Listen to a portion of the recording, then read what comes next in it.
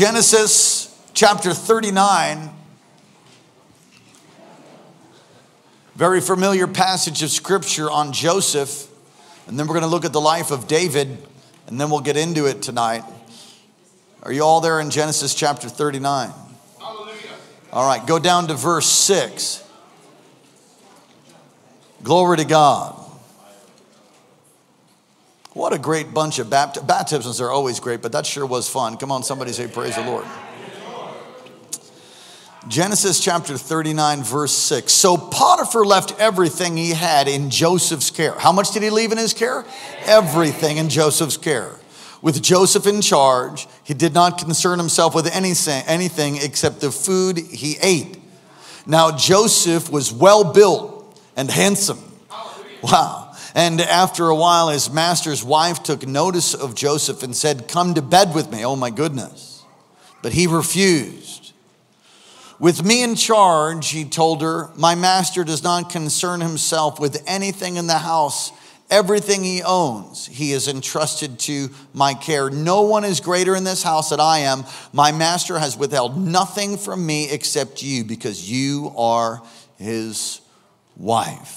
How then could I do such a wicked thing and sin against God?" Why don't you read that part with me? How then could I do such a wicked thing and sin against God? I want you to go now to 2 Samuel 2 Samuel chapter 12 and find verse 7. 2 Samuel 7. Then Nathan said to David, "You are the man."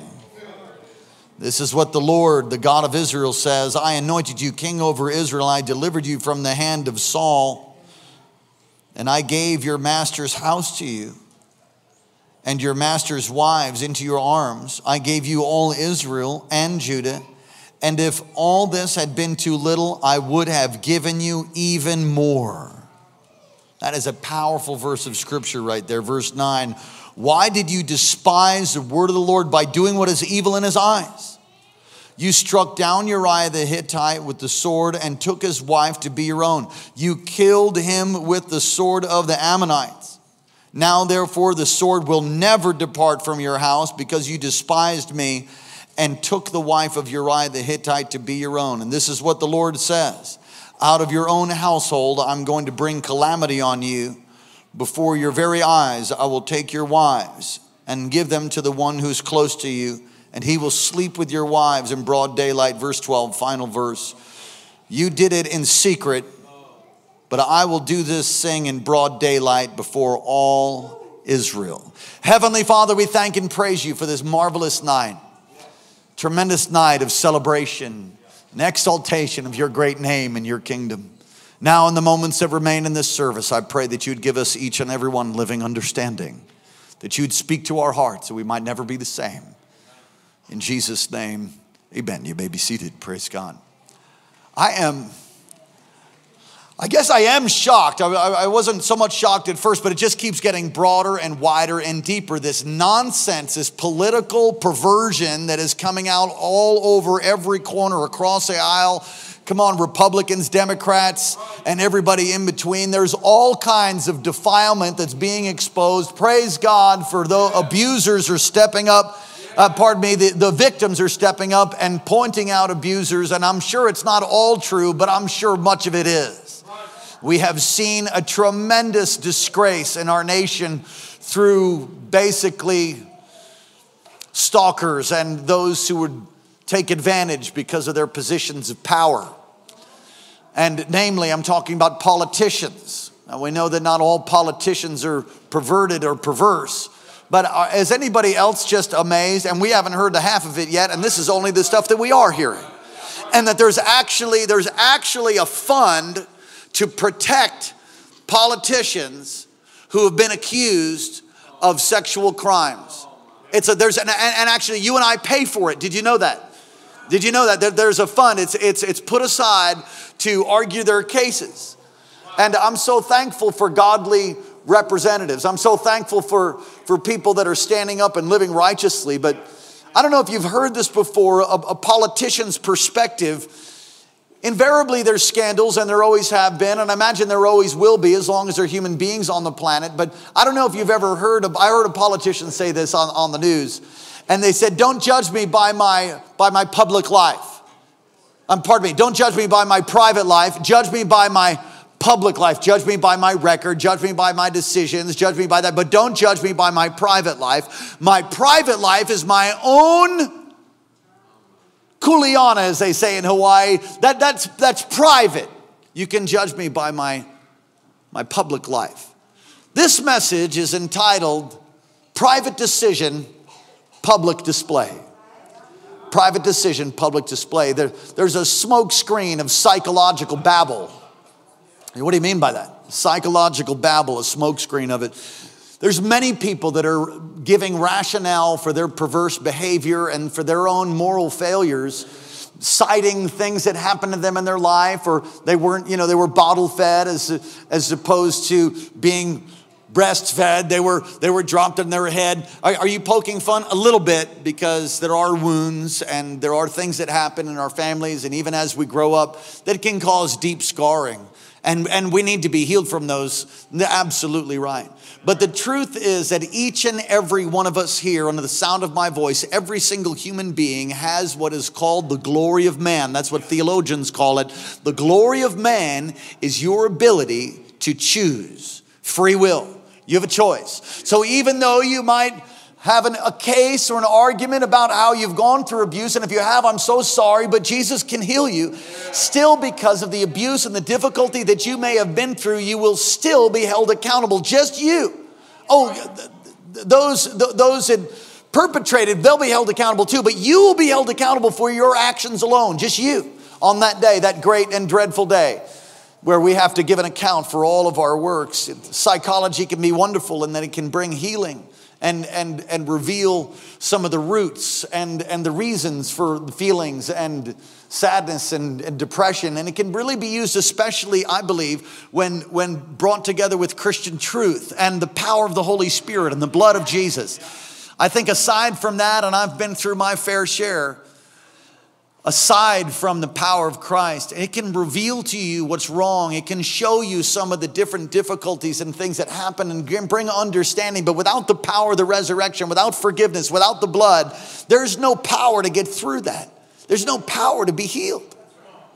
So I do believe in psychology, in Christian psychology. It just needs to be done right. And I do believe it's dangerous also, because I've known people that have gotten treatment or gotten counsel from psychologists, and really you're only getting the level of treatment or counsel that they have to offer. In other words, if they're broken or they're dysfunctional, you might end up getting some of that yourself. Hello. Now there's many people that are embracing the psychological smokescreen to give rationale for their behavior. The truth is that your private life will work out as a public display every single time. You say, well, it's my life and I can do what I want. Yeah, it's your life and you can do what you want to if you're not saved. If you've given your life to Jesus, your life no longer belongs to you. It actually belongs to him. And so we're going to look at this. We're going to look at these two giants in Scripture who make a private decision that ends up in a public display. One had nothing. One was a slave. His name is Joseph. We just preached a whole series on Joseph just over this past year. Really touched and affected my life. So the one was a slave. He had nothing. And yet he made a decision to live for God, made a decision to do the right thing when nobody would have found out necessarily. It was just him and that harlot, the wife of Potiphar. And he might well have gotten away with it, but he said, I cannot do this sin against God. And then you have King David, the shepherd boy that becomes king, and he has everything. He has the priesthood, he has the tabernacle, he has the ark, he has everything. He didn't have the power of the Spirit like we do. But he had just about everything. He's a king. He's got wives. And he's just so blessed. He's got money. He's got all this. And yet he throws it away to commit adultery with Uriah's wife. Let's look at the notes here. A look at Joseph and David. Joseph, he lost his mom in death, but loved by his father. Dysfunctional family for sure. Don't raise your hand if you came from a dysfunctional family. We all have, praise God. If you're born, your family's dysfunctional to some degree or another, welcome to the human race. He's hated by his brothers. His brothers hate him and, in fact, plot to kill him. He's sold into slavery in this plot. He's thrown into a pit, which some have called prophet in training. You might find yourself in a pit, it's just training. Sold into slavery by his brothers. He's elevated by God. In fact, if you look at the text as we spoke about in that series, God was with Joseph, and because God was with Joseph, he's elevated in everything that happens. He's elevated. And so he's elevated by God to be his master's personal assistant. In fact, I love that text. I have to talk about it just for a second. When he comes into Potiphar's house, Potiphar begins to notice that everything Joseph touches prospers. All the crops begin to grow. Everything begins to prosper. And it seems like there's rain everywhere else, but where there's Joseph, there's sunshine on a cloudy day. I got sunshine on a cloudy day. When it's cold outside, I've got you got Joseph. God was with Joseph, and that's why he had sunshine on a cloudy day. And he elevates Joseph because he sees the favor, he sees the anointing on him. Joseph didn't really even have the word all that much. I mean, he had the faith of his father, and he was trained and taught by his dad before he was sold into slavery.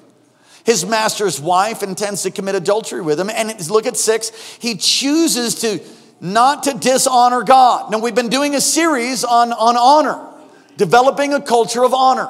We've been talking about our homes and how we need to teach our kids to honor. We're talking about honor in marriage, honor in our community, honor in the church. We talked about prayer is the habit that honors God. And so now your private decision, public display, is it honoring God or not? Are your private decisions honoring God? Well, he ends up in jail, but he chose not to dishonor the Lord. And you know the rest of that story. He's greatly elevated, becomes the second in command of the strongest nation in the world. David, on the other hand, a shepherd who, because of God's choosing him, becomes king. He has everything he could ever wanted. He chooses to dishonor God by committing adultery with Bathsheba, the wife of one of his mighty men. How many of you know what I'm talking about, his mighty men? He had a band of brothers, of mighty men that were with him. It was one of those guys. What a dirtbag. Lust will blind you. Lust will get a hold of you and rob from you, steal from you, kill from you. Come on, lust will destroy your life and it'll be passed down even to the next generation as it is with Solomon. And we'll talk about that in a moment. But he chooses to dishonor God and commit adultery. And Bathsheba becomes pregnant because David is afraid of his sins will be found out. He goes ahead and he not only commits adultery, he kills the husband because he's afraid he's going to be busted. What's the result of their decisions? Well, very simply, the result of their decisions, private decision, open or public display. Joseph, in the life of Joseph, God blessed him even in jail. Even in jail, he's blessed and he's elevated. Even in the hard times, he's elevated. God opened an opportunity for him to become the vice regent of Egypt, the second in command, because he was faithful to the Lord. Amen. David, on the other hand, David and Bathsheba lost their firstborn child. And he lost his moral ground. What do you mean by that? I don't know if you've ever seen this before, but I have. I've known people that have lived with pet sins and held on to it. And because of their pet sin, they have a tolerance for their own children doing the very same thing. Maybe at a smaller level. They're not willing to discipline it because they know in their life they got the same thing. And so they just sort of placate it.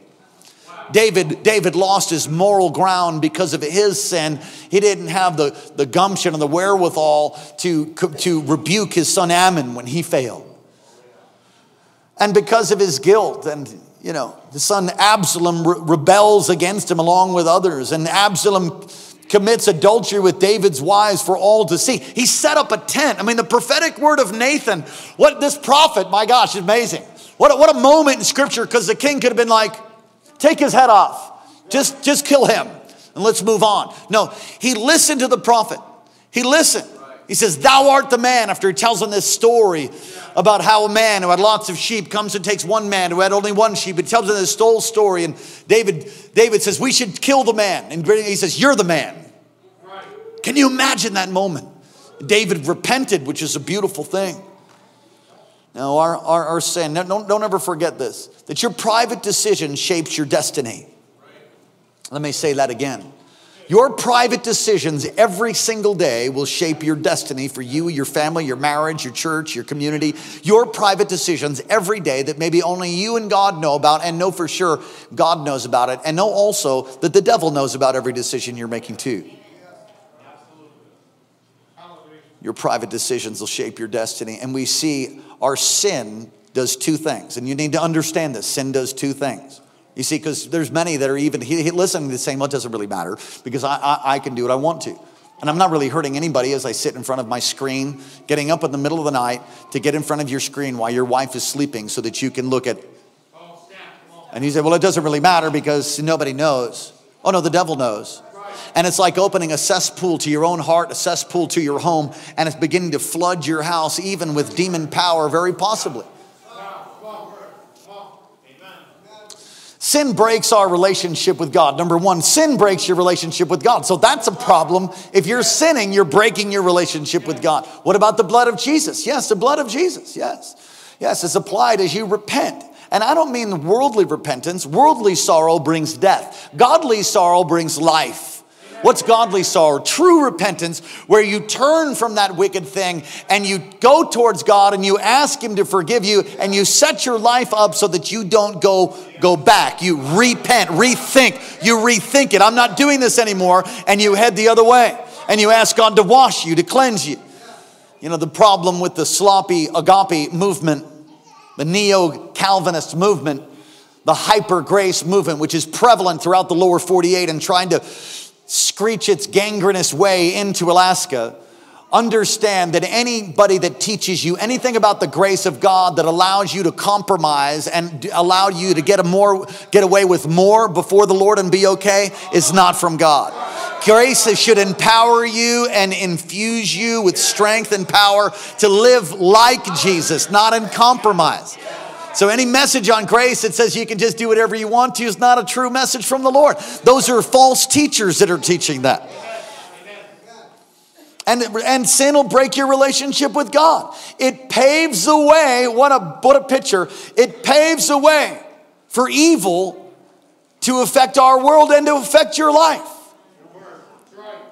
Highway to hell. Yeah, that's right. You're paving the way through your sin. Come on, all of you former rockers know the song, I think. What kind of prophetic song would that be? I'm on the highway to hell. I suggest you take an exit and get off. That's a highway you don't want to be on. But your sin, our sin will pave a highway to the enemy. The devil, I love Dr. Morocco says it this way, it's just emblazoned on my heart. The devil's power is parasitical. He's a parasite. I won't ask you to raise your hand if you've ever had lice.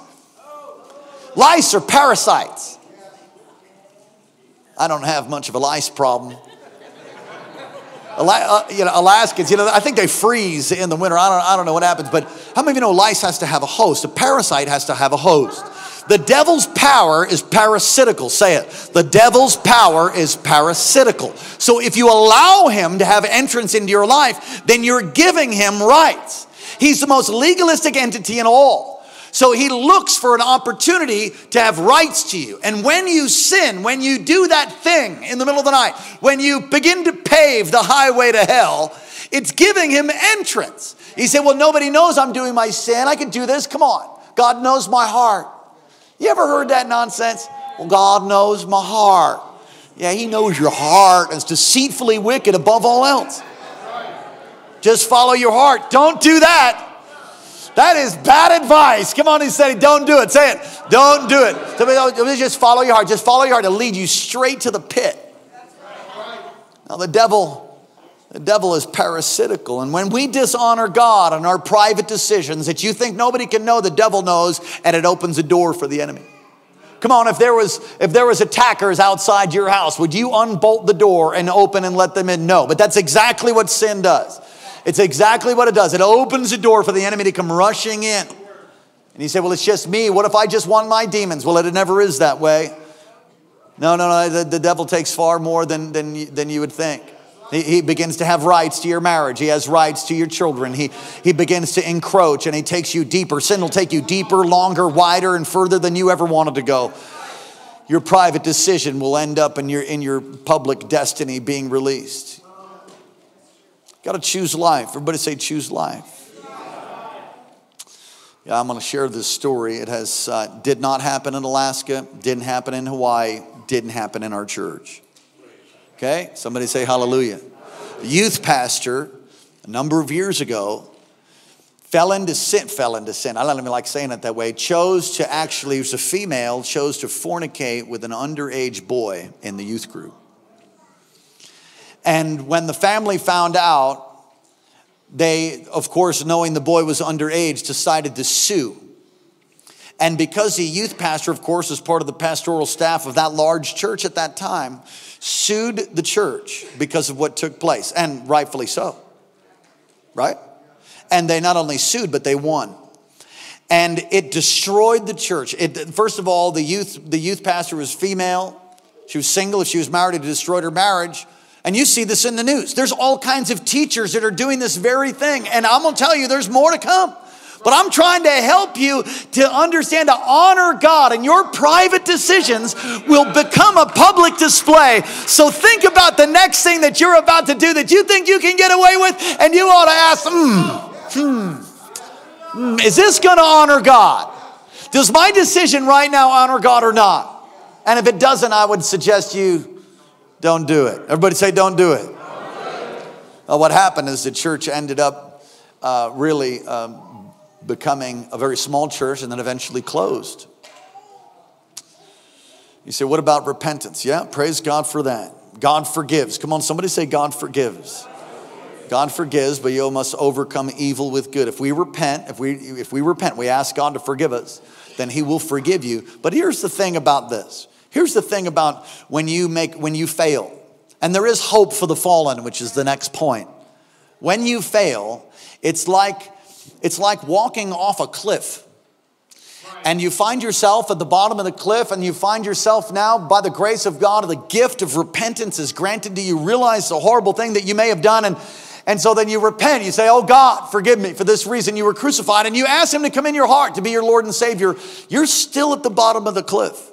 You're forgiven by God, but you still have consequences. And you're still going to have to really work it out and walk it out in a way that most people don't. And you have to walk it out and work it out till you find yourself back in a place of freedom. And many times, now instantly you're forgiven by the blood of Jesus. Come on, somebody say it's instant. But the enemy will try to come and reopen those doors. And there can be a residue of that. And you have to work it through. You got to keep the door shut. I remember Dr. Moronco sharing with a young man who said, as I was there, and he was talking about how many of the things that are his difficulties that he struggles with are a blessing, because he doesn't struggle with the other things, because he never opened the doors. You see, if you open the door to the enemy and perversion, then you're going to have to keep that thing shut. You're going to have to declare it shut. And you got to make sure you take every thought captive and make no provision for the flesh with regards to its lust. You got to put on the Lord Jesus Christ every day. Live for him. You got to set your life up. Does anybody know what I'm talking about? Well, people that haven't gone down that road don't know that temptation. They don't know about that door. They've never opened that door. Thank God. But if you have opened it, and you've repented, sure, you're forgiven, but now you have to keep it closed, and you have to gird your loins for action. You have to take your thoughts captive and make them obedient. Come on, somebody say amen. And there's a renewing and a healing, and I will tell you, David repented. But look at the horror that came down his family line. Yeah, God forgives, but we've got to overcome evil with good, and don't allow the psychobabble to fill your mind so you can rationalize away your sin. There's hope for the fallen, really. And David, he repents. And even though his son dies, but they have another son. And his name, does anybody know? Solomon. And Solomon was considered the wisest man ever. And yet he had a spirit of stupid in his later days. A spirit of what? A spirit of stupid. A special kind of stupid. You know, it says in 2 Kings 17, 15 and following, also in Chronicles it's recorded. Solomon was the son of David. David paid for the temple, but Solomon built it. And they said the glory of that temple was unprecedented. And there was peace all around. And there's 2 columns that were built. And you can look at 2 Kings 7 and see these 2 columns. One is Yakin, it's called Yakin, and the other one is called Boaz. Yakin is God will establish, that's what that means, Yakin. And the other one is Boaz, which is by his strength. So the 2 columns, they were Phoenician most likely in design. Many scholars believe that they had nothing to do with the actual design of the temple in structural design, that is, but they stood freestanding columns. The tops are recorded in Scripture to be made and inscribed with all kinds of beautiful inscription and pomegranates, and it's just tremendously ornate. Many believe that they had actually oil on the tops of those columns, and they would burn at night, these flames that you would see from the Kidron Valley and beyond. You could see these 2 flames of fire coming at the temple. What a sight that would be. Yakin and Boaz, God will establish by his strength. And that's the truth for the kingdom. It's the truth for you and me. God will establish your life by his strength. But you know something about Solomon is he must have taken a side entrance, because later in his life he forgot that God is the one that established him. I don't know what happened to him, but I think for sure, certainly, it is generational sin that was passed down. For the lust of his father was passed down to him, in that he married 1,000 wives. 1,000. What kind of lust is never satisfied. I've known people that say, well, I need to get married because I've got a lust problem. Your marriage won't cure that. Oh, it might put it off a little bit, but then it'll just grow. It'll just grow. You got to kill it. You got to deal with lust. You got to deal with greed. You got to deal with that stuff. And just getting married isn't going to solve your lust problem, ma'am, sir. Hallelujah. We can avoid evil. Look at your notes by asking this question. Worship team, would you come? By asking this question. Is what you're about to do, is it honor God? Is what you're about to do, does it honor God? I had a decision this afternoon. Come on, I got hot under the collar. I got irritated. Anybody ever get irritated besides me? Don't lie. Liars go to hell. Raise your hand. You ever got irritated? All right. When you ever get angry? You know, I just wanted to deal with something. But you know, I've learned, and my wife certainly helps me. Thank you, Jesus. You know, you can learn to be controlling and try to knuckle something down, or you can let the Lord sort it out, and you have to discern which one you should do. And I'm found in this case, I just need to let go and let God. What I'm about to do is not going to honor God. Is what you're about to do going to honor God? Come on. Illustration. So you and your husband are not going so well. He's not really sensitive to you. He's not listening to you much. You feel at odds. You've asked him to fix some things around the house, and he's really not on top of that. He's mostly in a screen or reading a newspaper or on the internet. He's working hard, but you're just sort of drifting apart. And there's a man at work who you've been talking to.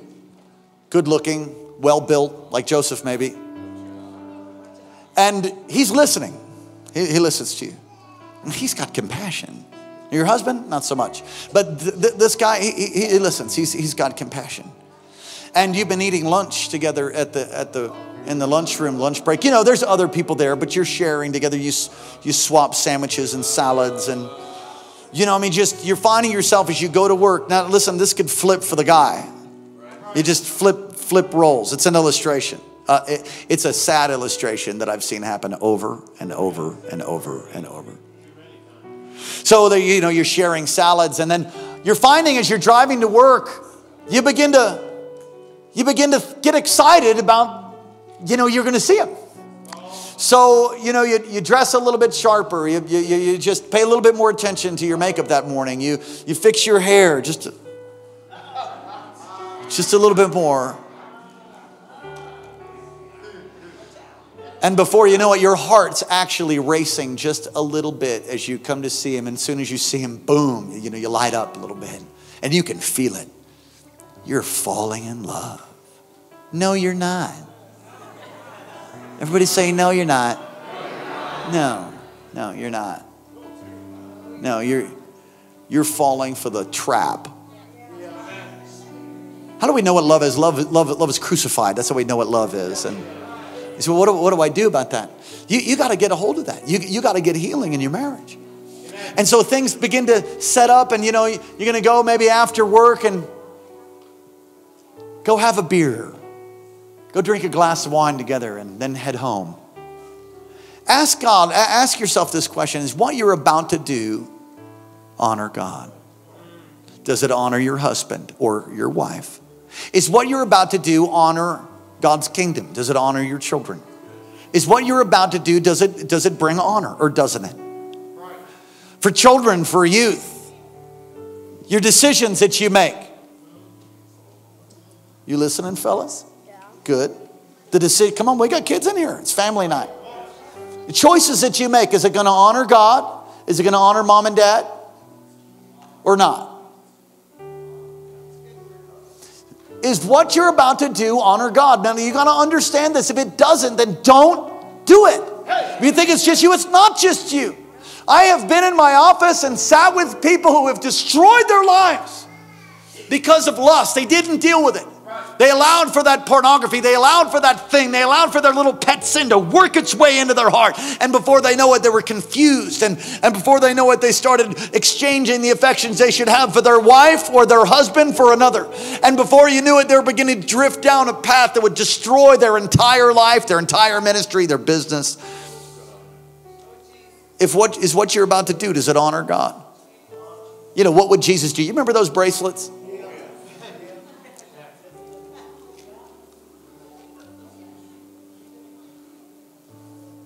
Somebody with a lust problem, you got to get healed of that thing. I'm not looking at anybody. I'm looking at the back of the church. So if you feel like I'm looking at you, that's the Holy Spirit. Come on, smile at me. Come on, talk to the neighbor next to you. I don't know who he's talking to. Come on. I don't know. I don't know who he's talking to. Is what you're about to do honor God? Your private decisions will end up in public display. That what you do in secret will be shouted from the rooftops, Jesus said.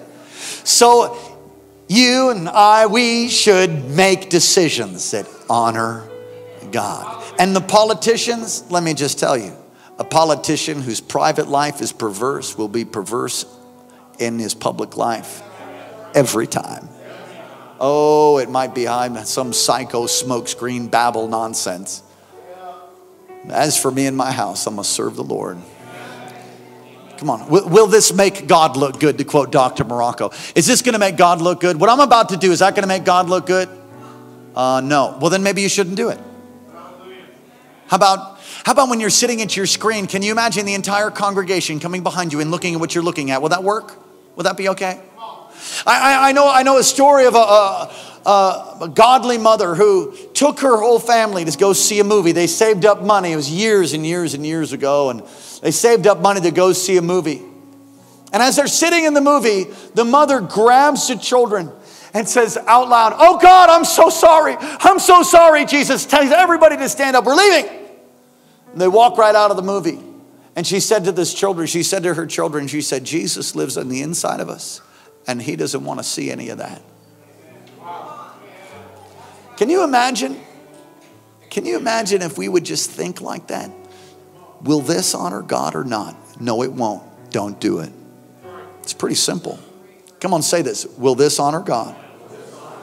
Say this. Will this decision honor God? And if the answer is no, don't do it. Because your private decisions will determine your destiny.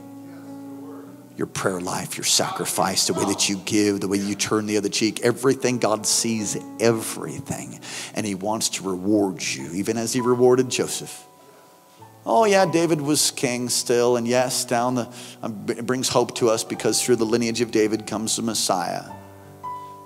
But what a horrible thing to see the destruction of his family because of his undealt with sin.